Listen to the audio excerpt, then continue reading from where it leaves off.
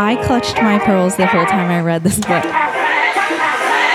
like hooked. I was on the edge of my seat. I leaned forward.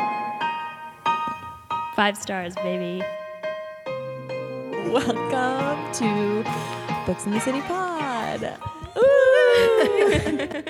Hey everyone, welcome to Books in the City. I'm Kayla. I'm Libby. And I'm Becky. And we usually have a fourth friend here, but she is busy finishing up her dissertation, PhD science stuff. And her name is Emily. Yeah. And we are 4 friends, well 3 right now, who met at a book club in New York City. And now we talk about books with all of you. Yeah. And today is April 25th. Did you have your book club already? Oh, yesterday. I was like, well, not again. So we're obviously recording this in the future, but thanks everyone. No, we're recording this in the past. In the past, yeah. It's been a long day. Oh my God. This is the 4th episode of a marathon record. And we're not as loopy as we usually are, I feel like. We were actually the loopiest during the chaos episode because we were all like on caffeine. But anyway. Do you know why I think we're not? Because we all had like a solid lunch. Like we went out and got sushi. Second wind. But yeah, thanks for coming to my book club about The Innocent Wife. Oh, well, I guess is today when I announced my... Well, I mean, you already announced it. Yeah, I did. I mentioned that my book club for May. I don't know what year it is, as referenced in a previous episode. But anyway, my book club for May is going to be The Cartographers by Peng Shepherd. We're going to do it on actually June 1st, Wednesday, June 1st at 8 p.m. Eastern on Zoom, on the fan club, book club, on Patreon. So, yeah. Yeah. That was a lot. I felt like that took a lot out of me. It was tough. Cartographers, my book club, May. Thank you for coming to The Innocent Wife.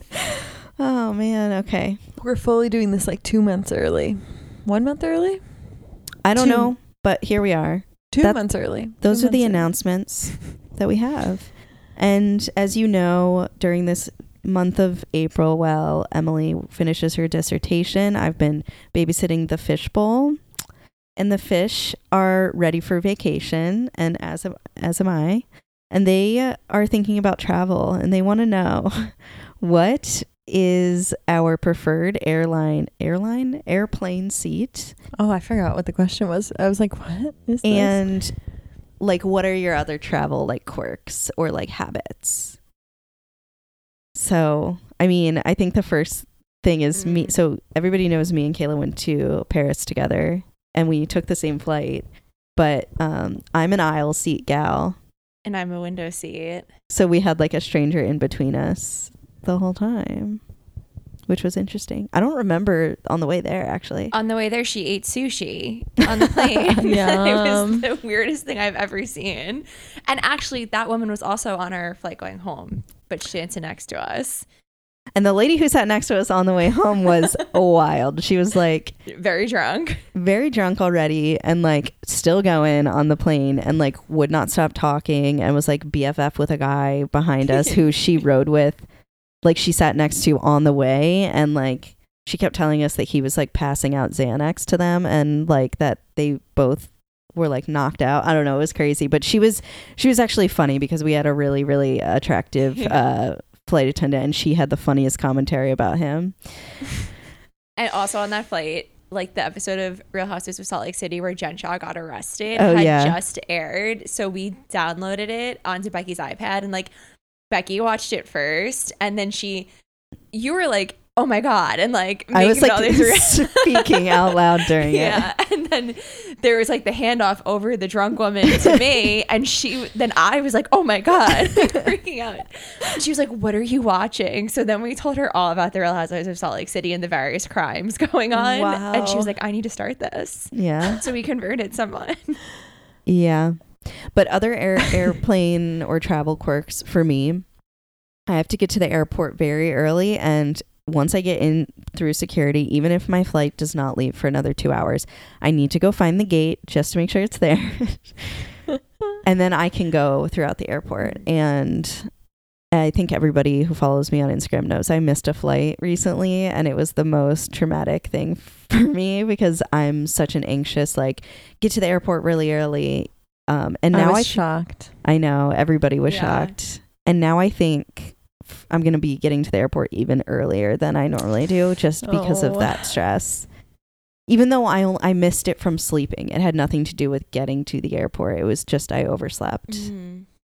But yeah. I flew, as we're recording this, last week. I went to Florida, and I have a lot of anxiety in general, but I have like travel anxiety. I'm just like Becky. I need to get there early to make sure we're through security. I don't like it to be a stressful experience. Like I want to relax. And I also have a lot of anxiety around food, and I always need to know like what my next meal is going to be and when I'm going to eat it, because I don't like who I am when I'm hungry, and like my body just doesn't function if I'm even slightly hungry. So I was taking like a 10:45 p.m. flight after working in the office that day, and I was so stressed all day because I was like, when am I going to eat? They're going to like think I'm insane, because on Google it said that the restaurants in the gate close at 8:30 p.m. And I was like, I'm not going to be there in time. You could have gone to TWA. Well, it ended up working out, but They Google really ended up being closed that wrong. early? But they closed like it actually was pretty early, because we sat down and she was like, we're closing. I think they closed at 9. My mom, I was flying with her, and she has no travel anxiety, so she's like, we'll be fine. And I'm like, we won't be fine. Like, what am I going to eat? Like, we weren't landing until 1 a.m. We actually kept getting delayed, so I didn't land until after 2 a.m. And like, I need to eat dinner. Like, that's my main meal. So I ordered, this isn't going to sound crazy to anyone because it's like a normal thing. I've just never done it. I ordered a sandwich to my apartment to like get delivered. And I was like, just in case I can't eat dinner. But it became like a running joke with like all my coworkers and everyone in my family, because I was like so stressed about food that it was like, okay, I have this sandwich with me. The restaurants ended up being open, so I got to eat at JFK, because I need to eat.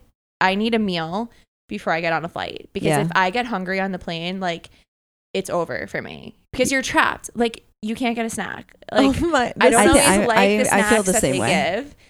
And then they give you 2 pretzels in one little bag. Like, it's not enough. So I got to eat in JFK, and my sandwich made it to Florida with me. And then my uncle was very happy that I brought the gift of a New York deli sandwich for him. But I thought that just summed up all of my like travel anxieties. Like, I also had like a wild time getting to JFK, but I'm not going to keep talking. But I'm the same way. I like either eat in the airport, or I buy like snacks at the little like, you know, Hudson Books, and then like bring it on the plane, because I just like to have the option. I need to have something other than what they're going to give me, because I'm not going to pay for like one of those gross things from the actual plane.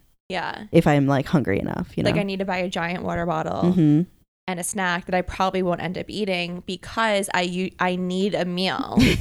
Like, I need like gross airport food. Yeah. Right before I get on the plane. Yeah. Oh, well, we're really different travelers. This is why Kayla and I are like travel buddies for life, because we're the most perfect pair when it comes to this. We're the same. Yeah, I have a feeling. I mean, obviously knew that, but I don't, I'm fine just hustling through security and like just getting to my gate as it's boarding. Absolutely not.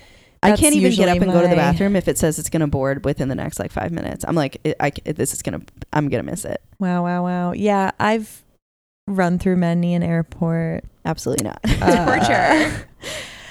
I feel like it just ruins your vacation and you're just so stressed. No. I mean, my sister's the same way. She has TSA pre-check, and like, the most ideal thing to her is she just like shows up, walks through security, walks on plane, sits down. Yeah. Like, she does not want to like linger. I'm fine if I do end up getting there early, but I don't like, I can occupy my time, whatever, but I don't like sitting at the gate for more than like, I mean, really, like ideally I would not sit there at all. I'd just walk up and it would be boarding. But and I'm a window seat person. Do we think most people are window seat people? No. I'm like strictly aisle. I Like feel like a lot of people are aisle. I book travel for authors in publicity, and I'd say it's about like 70-30. Like most people are aisle. Have you ever had anyone request a middle seat? No. No. Just wondering. Yeah, I feel like I can count on like one hand the number of times I've not had like a stressful, like where I've had a chill, like just getting to my gate and hanging out moment, but that works better for me. Like it's not stressful for me because I know I'm gonna make I've never missed a flight. Like I've come close, but well, I've never missed one. I hadn't either. But Yeah. you didn't miss it because you We're running late. Yeah, you you slept through your slept. alarm. That's the other thing. I think a lot of the flights I tend to take are like the god awful, like just the worst flights you can ever imagine, like 5 a.m. out of Newark, where I'm leaving Brooklyn at 3 a.m, maybe. So I'm always like cutting it close, but it's also always like dead hours of the airport. Right. So it doesn't, Right. I'm like, I would rather that and maybe get a little sweaty running through the airport than be there at 2 a.m. and like, oh my God, What's I'd rather be the dead. earliest you guys have ever shown up to the airport for a flight? Like how many hours before? 2. Me, 6. Becky. Why? What? I'll tell you why. Because I think it was I was in Houston and my dad and my sister were also there and we had a rental car. My sister had a flight that was leaving at like 10 a.m. or something. And so me, my dad, and my sister drove to the airport and my dad just returned the rental car and my dad and I just sat in the airport all day until our flights that were at like 4 or something. So we because it was like we weren't going to drop her off then go drive far because Houston's big and stretched That's out. true. So it was like, so we just sat there and hung out, me and my dad. I mean, it was fine. I wouldn't purposely go hang out at an airport, For but 6 hours. I think 2, not counting delays. Yeah. Yeah, right. 2 hours, I think. The first time I ever left the country, I was on a trip with my mom, and I think she's more similar to you too, with a little, and she, I think, tries to act like she's go with the flow about traveling, but like as we're nearing, the time when it's time to leave for an airport or something, you can like feel her just like becoming more and more tightly wound, and I'm like, okay, this is gonna be literally on Monday. My mom and I were on the beach before going to the airport, and I was like, we need to leave. I never want to leave the beach, but I was like, I'm not having fun. I'm stressed about getting to the freaking airport. That sucks. I feel like for me, I don't like having a time limit at all. So when it's a flight, it's even worse. Like, for example, if it was like a Saturday and I had plans at 3:00, I cannot do something I cannot have other plans in the morning because all I'm going to be thinking about is if I'm going to be late for the plans in the afternoon. Oh. Like an appointment or anything. Like, no, it just freaks me out. It stresses me out too much. Like, I can't be like, oh, let me casually shop around before I do this thing at this time. So if you're on vacation and you have a flight at night, the whole day you're thinking about that flight? No, usually later. Okay, like later in the day. Once it gets closer to it. afternoon Well, when we Yeah. went to Paris, like we did stuff before we went to the airport. But going I was home. freaking out the whole time. Oh. I was thinking Oh. about, okay, what time do we need to get back so that we can get our stuff? And I'm Yeah. sure I vocalized it. Well, the international thing, I guess you're supposed to be there earlier. Yeah. But I was like, Mom, 2 hours is fine. She has never been more mad at me when we were like in this long security line. And I was like, oh, we might miss this flight. But then it ended up getting delayed like 5 hours. And I was like, see, I was right. Yeah. The security line is the thing that gets me with airports. It's not the airport itself. It's the unknown about how long the security is going to be. Because I've been to an airport at 6 a.m. and had to wait in a really long security line. And it's like, But you never always know. make it. I mean, some people don't. I've seen the people who don't come up I to don't the like desk. getting into my seat on the plane and being like stressed. Oh, I've never I not. want to be like relaxed before I step onto the plane.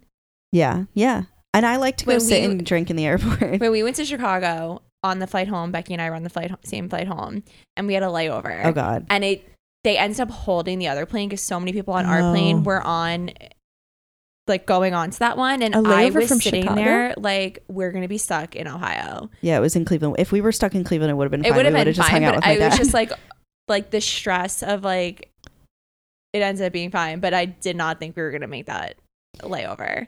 Mm-hmm. And then you're trapped on a plane. Like, it just makes the anxiety worse. If we the 4 of us traveled somewhere by plane, it would be interesting. Yeah, it would be. That's it'd be like a psychological study. Emily and I would just be rolling in. See, here's the thing about the 4 of us that works out. So part of what works out well, especially with traveling, is like each of us has a buddy that goes along with our own thought process. Like you and Emily would be so chill, and me and Kayla would be the ones like, and it works out because you guys can be like, oh, they're crazy, and we can be like, they're gonna miss that flight, and then we maybe would come close, but we'd make it. Yep. Okay, we've been talking about this for so long. We clearly Moral need a of trip. the story is me and Kayla are wound up tight, and that's that. Yeah. Should we talk about books? Yeah. Wait, who's going first? Kayla? My first. I'm very excited to talk about this book. Today I'm talking about How Do I Unremember This by Danny Pellegrino. Yeah. Okay, I promise if you don't watch Bravo, like this isn't going to be a whole Bravo thing. I feel like I was like worried to talk about this because I feel like people would assume it would be like when I did the Housewives book, but this is not that. If you watch my Instagram stories, you know I'm obsessed with the podcast Everything Iconic by Danny Pellegrino. So I'd been following him on Instagram for a long time, and I always knew of the podcast because he'll have like people from Bravo on and interview them. But I started listening religiously, I think, over the summer. And he does like Housewives recaps, but it's basically a pop culture podcast. And I think he is like the funniest human. And I look forward to every single episode. I always laugh out loud, and like some days when I'm at work, it is the highlight of my day. Like it's the only thing that gets me through because I always know when I put it on, like I'm gonna laugh at least once, and like I'm gonna smile. Like it really just is like, it like brings me so much joy.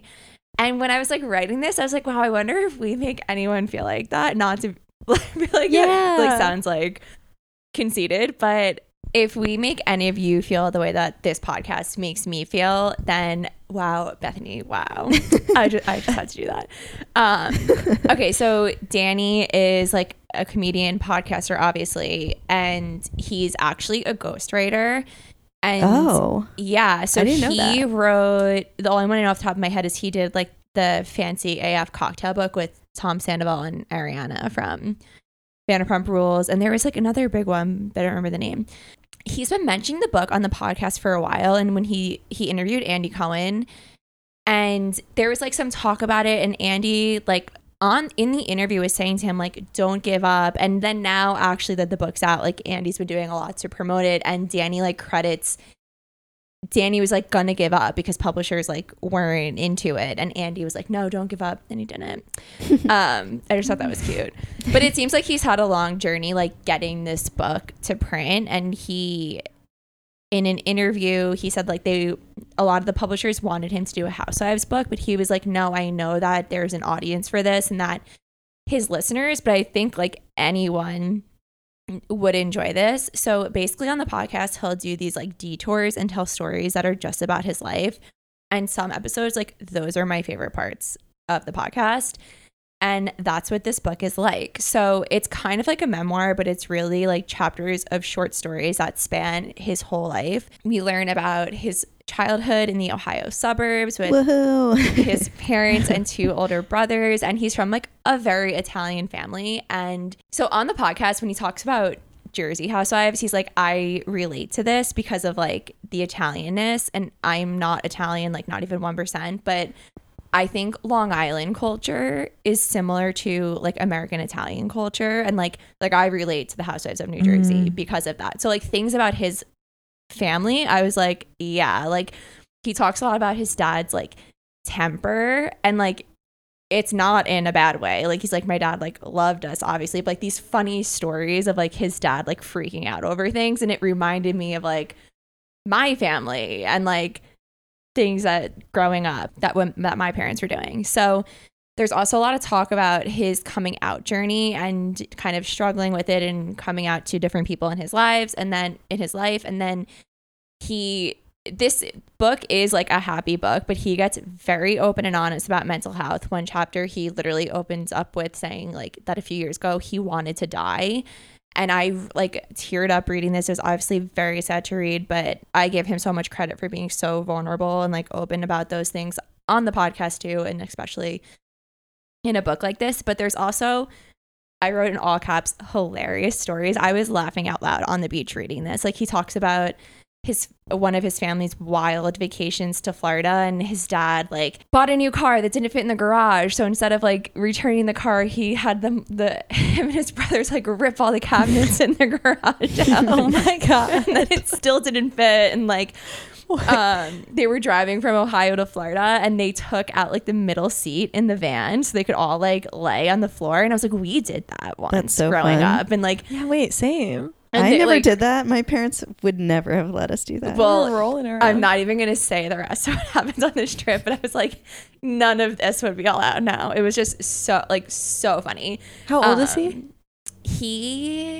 I think 30 he's something. Like, yeah. Okay. So that's also a thing too. So like he is, I would say maybe like 7 or 8 years older than me. So like some of the cultural, like there's a lot of pop culture and nostalgia in this book, and some of it is stuff that like I remember, but like it was like a bit of like the group above, the generation above us a bit. But it's still fun to read about. Okay, so there's this story about how he like his birthday stresses him out because he doesn't want to be the person who like makes everyone do stuff for them, but he also like, you want to do something for your birthday. So he tells the story. So he likes to always just do like a movie and dinner. So it's like a nice night out, but like it's not like a big thing. And they went to see A Star Is Born, and he like convinced himself that the entire, I can't even say it, the entire Glee cast was there to surprise him. What? The entire cast of Glee. He thought that they were there. He thought that they were there. He thought they would be there. He thought they were there. He thought his friends. I mean, he lives in LA, so he thought his boyfriend like got them. But were they there? He got her to find out. she's like tearing up, laughing right now. That's so funny. It's so funny. Okay, so I don't want to like say more because I don't want to like give the book away, but I think obviously if you love his podcast, you will love this book. But I think if you're looking for a fun read, like it was such a great vacation book, but like any time of your life, really.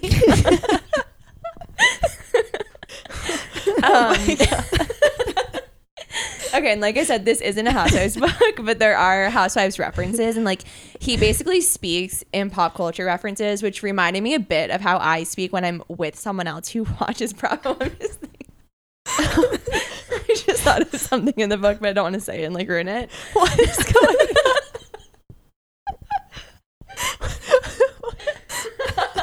I'm dying. Kayla's like falling out of her chair. I can't stop laughing. I hope people are also laughing while they listen and not being like, oh my God, what's going on? Okay, but so basically I'm obsessed with Danny and his podcast, and this book just made me so happy. There's so much talk of like nostalgia and family, and I read it on a beach in Florida that I've been going to my entire life with my family, and it just felt like really perfect and special.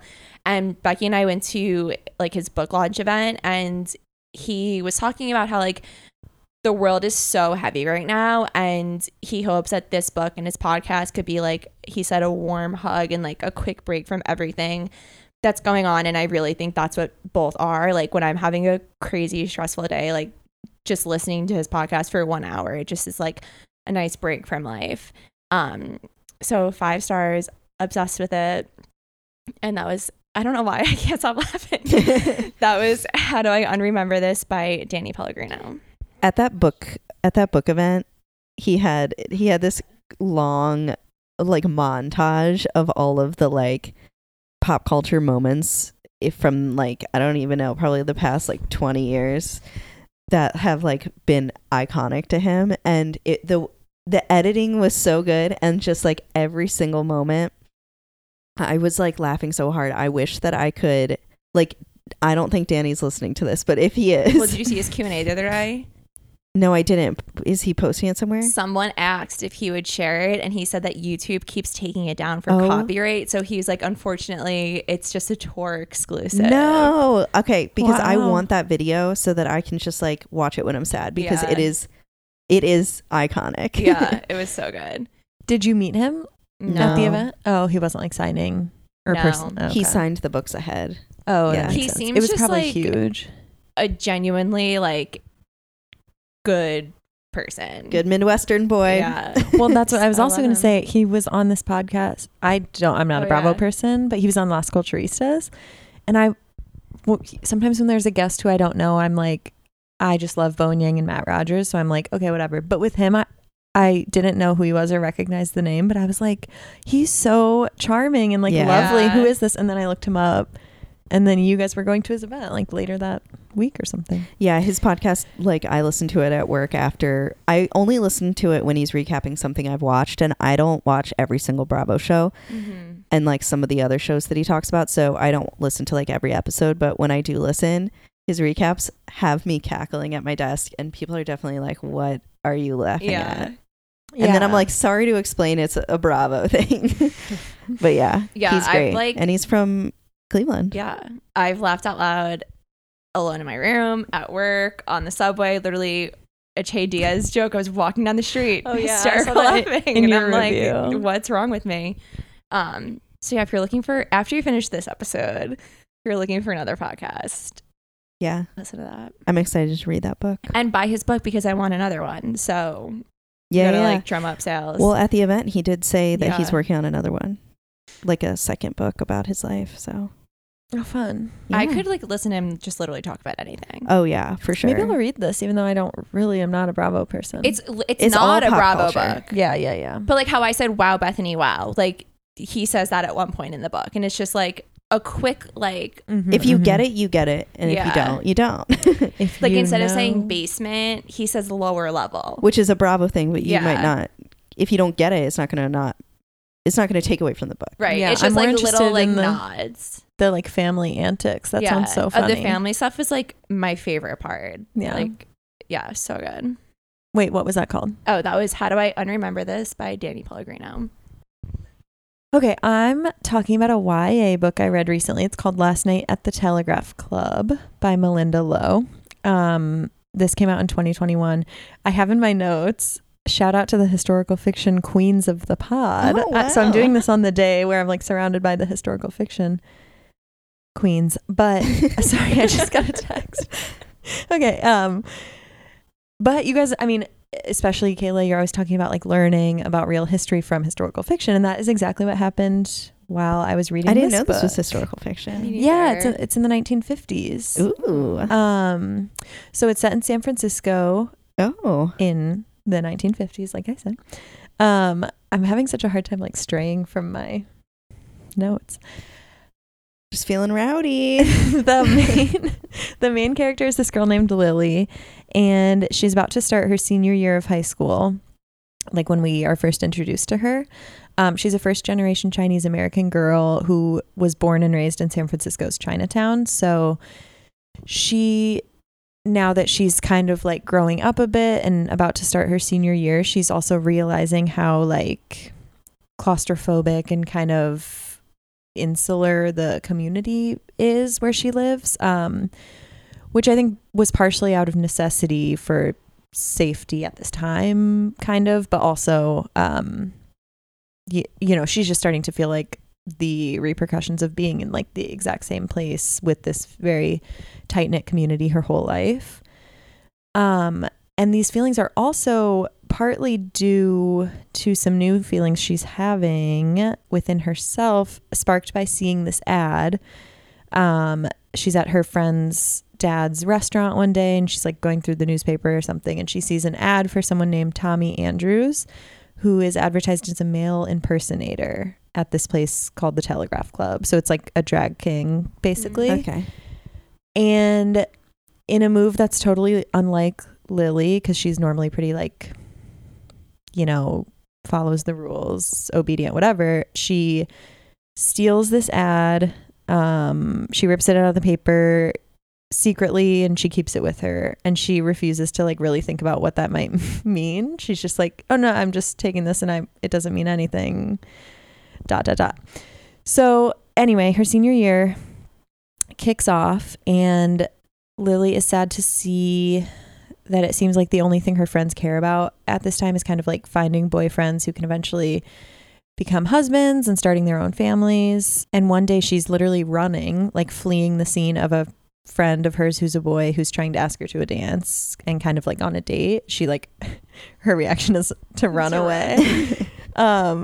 And she runs into the bathroom. This girl who's in the bathroom named Kathleen covers for her and goes out and tells the guy like she's sick, she can't talk, whatever.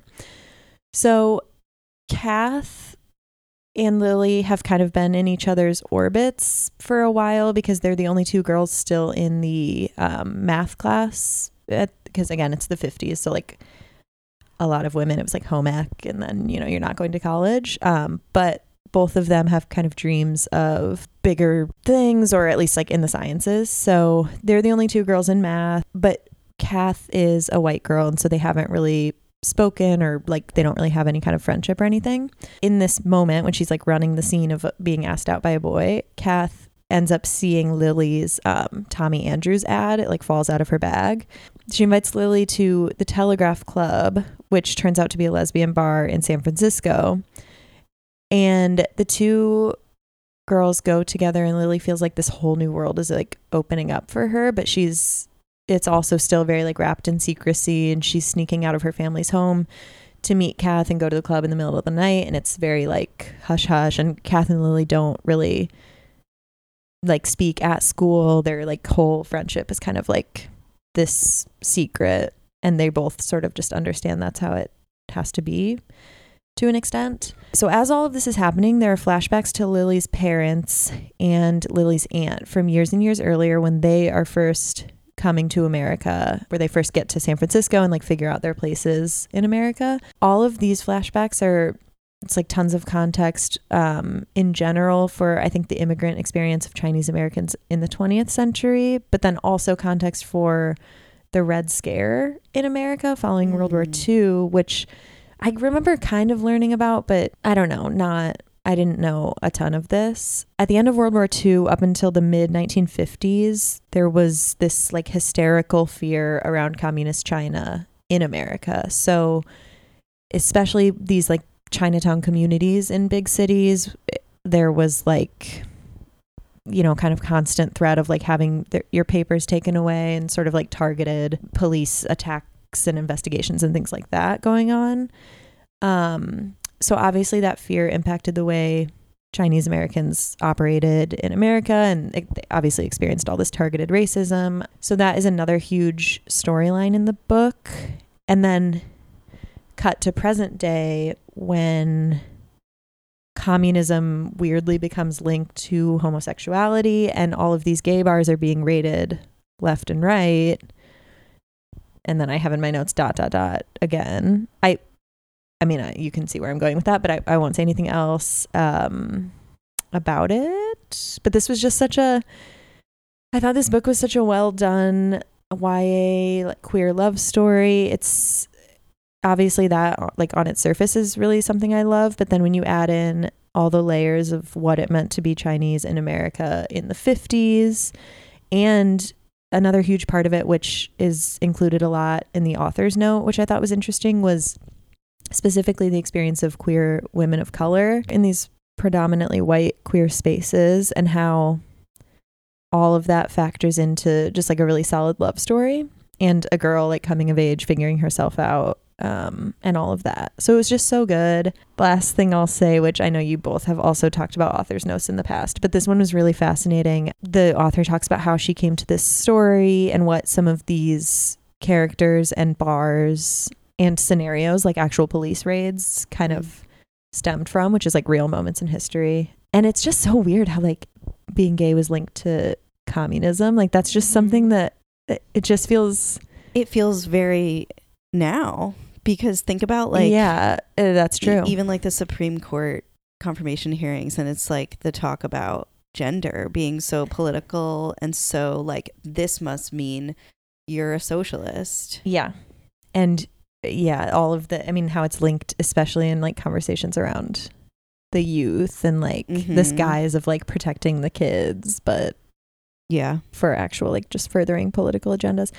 It's wild, but it's also this like, based on the author's note, like a lot of this was really happening in common, and I think it's like an important story to tell. I think especially just the emphasis on like women of color in these predominantly white spaces, because that was a real thing as well. But yeah, I gave it 5 stars. Nice. Aww. Yeah. And that was Last Night at the Telegraph Club by Melinda Lowe. Becky, what'd you read? Okay, so I read The Club by Ellery Lloyd. That is a tongue twister of a name. And it's actually a husband and wife couple, and that's their like pseudonym. Oh. Interesting. They co-write? They did, yeah. Their name's Ellery and Lloyd. I'm not really sure. But this came out March 1st, 2022. And I guess I'm like on a roll with these like con like books and like celebrity famous rich people books. Oh yeah, again. I guess all of the month of April here. Before I get into this one, content warnings for everything. Literally there's so much like horrific things in this book. For everything? Yeah. Great. Sexual assault and abuse of both minors and adults, heavy drug and alcohol abuse, infidelity, murder, death of parents, loss of a child, rape. I could go on. Like, Jesus. it's, even as I was reading, I was like, oh my God, this is getting like darker and darker and darker. Oh my God. So now that the content warning is out of the way, I want you guys to imagine Soho House. And for those who don't know what Soho House is, it's a members only club space, and it has like hotel rooms, pools, restaurants, and it's frequented by celebrities, but it's open to anyone who wants to apply and be approved for a membership who can afford it. Mm-hmm. And it's expensive. It's like $1,500 a year to be a member or something if you only go to one. Did you see the poll on Dumas today? She just posted the results. What were the results? It was like, do you think Soho House is worth it? Yeah, what and were it was they? like 75% said no. Yeah, I can imagine. Even though it's still tempting to join. Just I have to a friend say that's that. a member, so it's I have a like friend too, nice yeah. to go. I've only been to Soho House once, but Oh, I've never been. I feel like, not to sidetrack, but I feel like the reason it would be worth it here, especially the Dumbo one, is there's a pool. So like if you're a member, you can go to the pool during the summer, which would be Yeah. nice.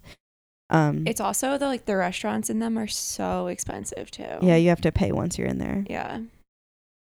Anyway, now that you're imagining Soho House, imagine if it was so exclusive, you had to be an A-list celebrity to be invited to join it. You can't just join it if you want. And if you're like an A-lister who's like on the way down, you're not invited. Like it Oh. is so Do you exclusive. get this kicked real? out? Yeah, like basically if this was a real thing, like probably Britney Spears would not be invited. What? Because she doesn't have like a career right now. You know what I mean? So it's Is it also no pictures allowed? yes. So no one can even have their cell phone there. You have to like turn it in. Interesting. It's like marketed as this very locked down like oasis for A-listers to be able to go and just be themselves and not have to worry about. I have been to Soho House once. Sorry. I forgot. Go ahead. So in this book, this place, this Soho House type thing is called Home. And they're about to open their newest home location on this island. And it's the most expensive and outrageous home that they've ever created. And the man who's kind of behind it all is this guy, Ned Groom. And he had home passed down to him by his grandfather. And it's like been in the family. And originally when his grandfather had it, it was like this club in London that like theater people and like actors would come to after like the shows, like the Broadway shows or the West End shows. And it was kind of like a dingy basement. Like there were still hotel rooms in there, but it was like Ned mentions like rats would like run across your feet in the back of house area. It was just like gross. And so Ned, when he gets it, he turns it into this like luxurious, like the design is like part of it, and it's just over the top luxury and super exclusive. Like before any old person could join, if they were in the industry, and now it's A-listers only. So, and he's known as this guy who's like a visionary because of this, but he's also like awful, and he throws fits, and like if something's wrong, he like makes everyone's life miserable. And at the end of this weekend at Island Home, this opening weekend, he's missing. So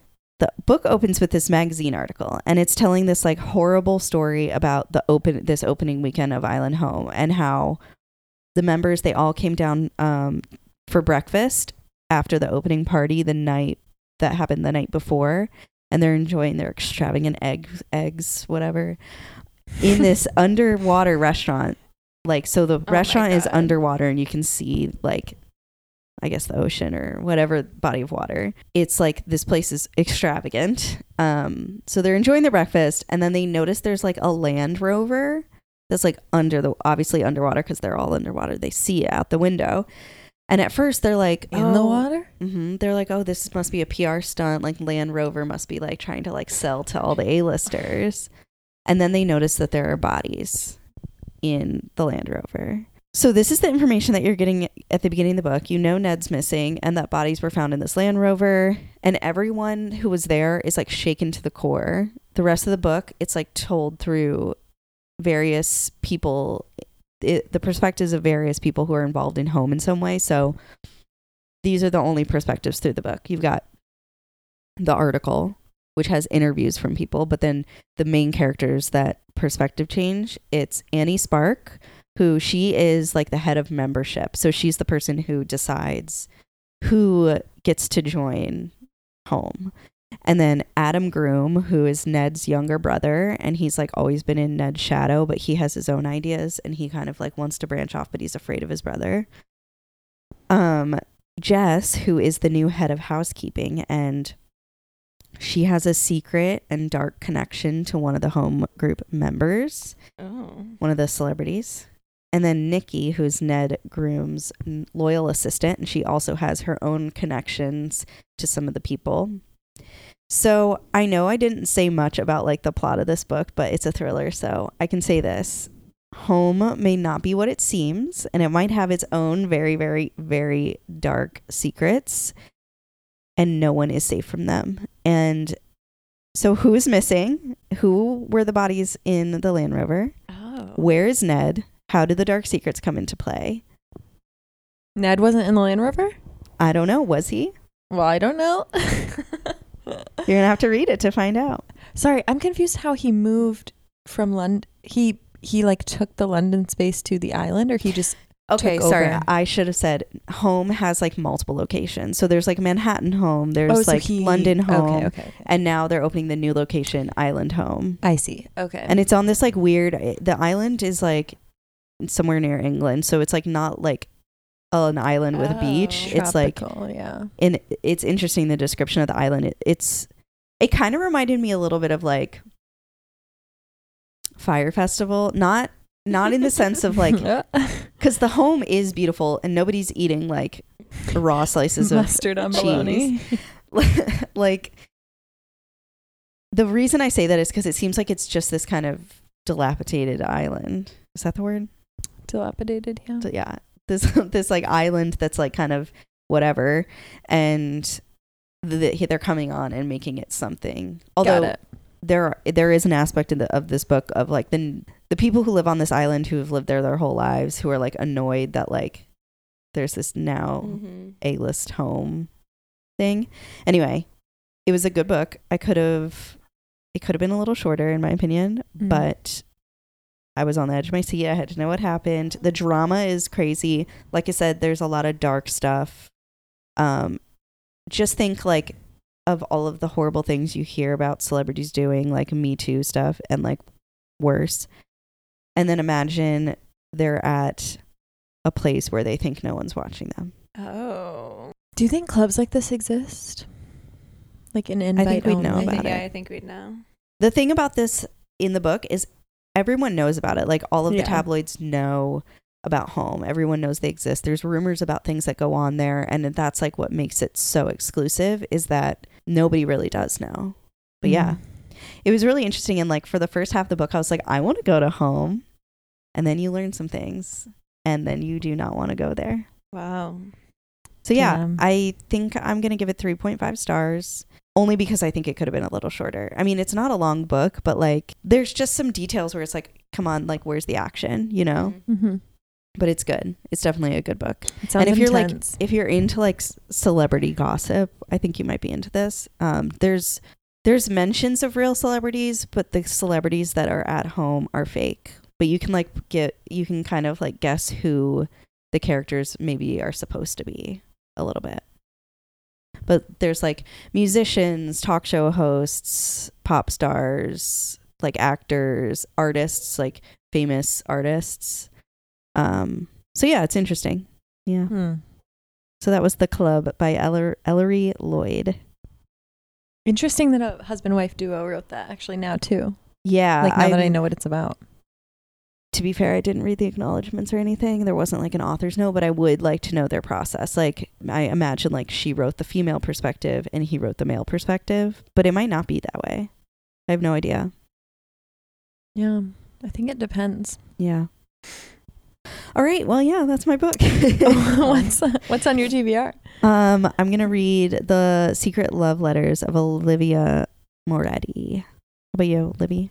I'm going to read Girls Can Kiss Now by Jill Gudowitz. One of our listeners actually DM'd me this book recommendation. She said she just finished it and she remembered I said that I love Mamma Mia, which Mamma Mia is my favorite movie. And the book is When You Get the Chance by Emma Lord, and it's kind of a retelling of Mamma Mia, but in New York, and she's looking for, there's 3 people who might be her mom. Oh. Wow. Yeah, and it's like YA romance. So I'm going to read that. Fun. Yeah. Nice. Where are you on the internet? I'm at Becky in the Bookshelves. I'm at Sleep, Run, Read, Repeat. Our other co-host is at The Lazy Library, and she is Emily. I'm at Carrot Butt, and you can find all of us at Books in the City Pod. Make sure you're following, tagging us, using our hashtag MyBooksInTheCity. Please make sure you're following, subscribe, whatever you have to do on whatever podcast platform you're listening on, and head to the website booksinthecitypod.com for merch, fan club, book club, all of the things. Nice. Thanks for listening, everyone. Thanks for listening. Emily will be back soon. Next week, maybe. Yeah. Bye. Bye.